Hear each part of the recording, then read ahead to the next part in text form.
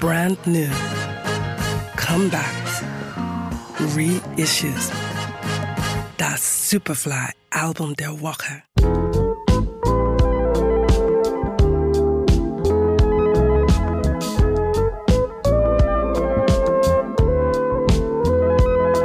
Willpower, das neue und sechste Studioalbum der deutschen Sängerin Joy-Denalane, erzählt vom Loslassen, von Trauer, aber auch von einer neu gewonnenen Freiheit und von Selbstermächtigung.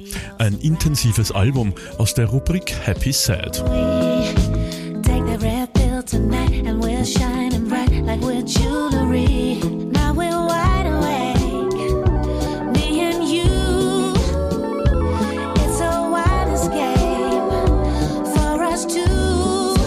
Joy-Denalane bleibt auf Willpower, ihrer Liebe für den Soul vergangener Tage treu.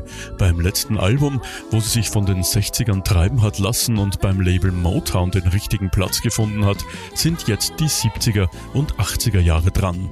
Erneut hat sie mit dem Produzenten Roberto di Gioia einen perfekten Studiopartner gefunden. 11 Tracks, darunter ein Feature mit Wu-Tang Clans Ghostface Killah sowie Max Herre. This life works without you,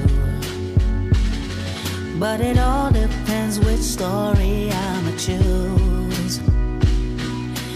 Overwhelmed by this tsunami, pain is something everybody feels, and now I'm here.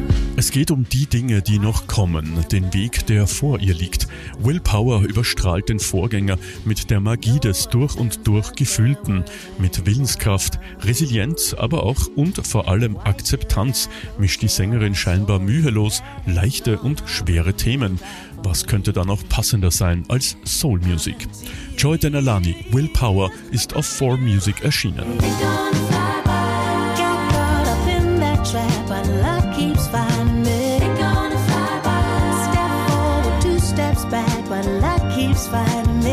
Das Superfly Album der Woche.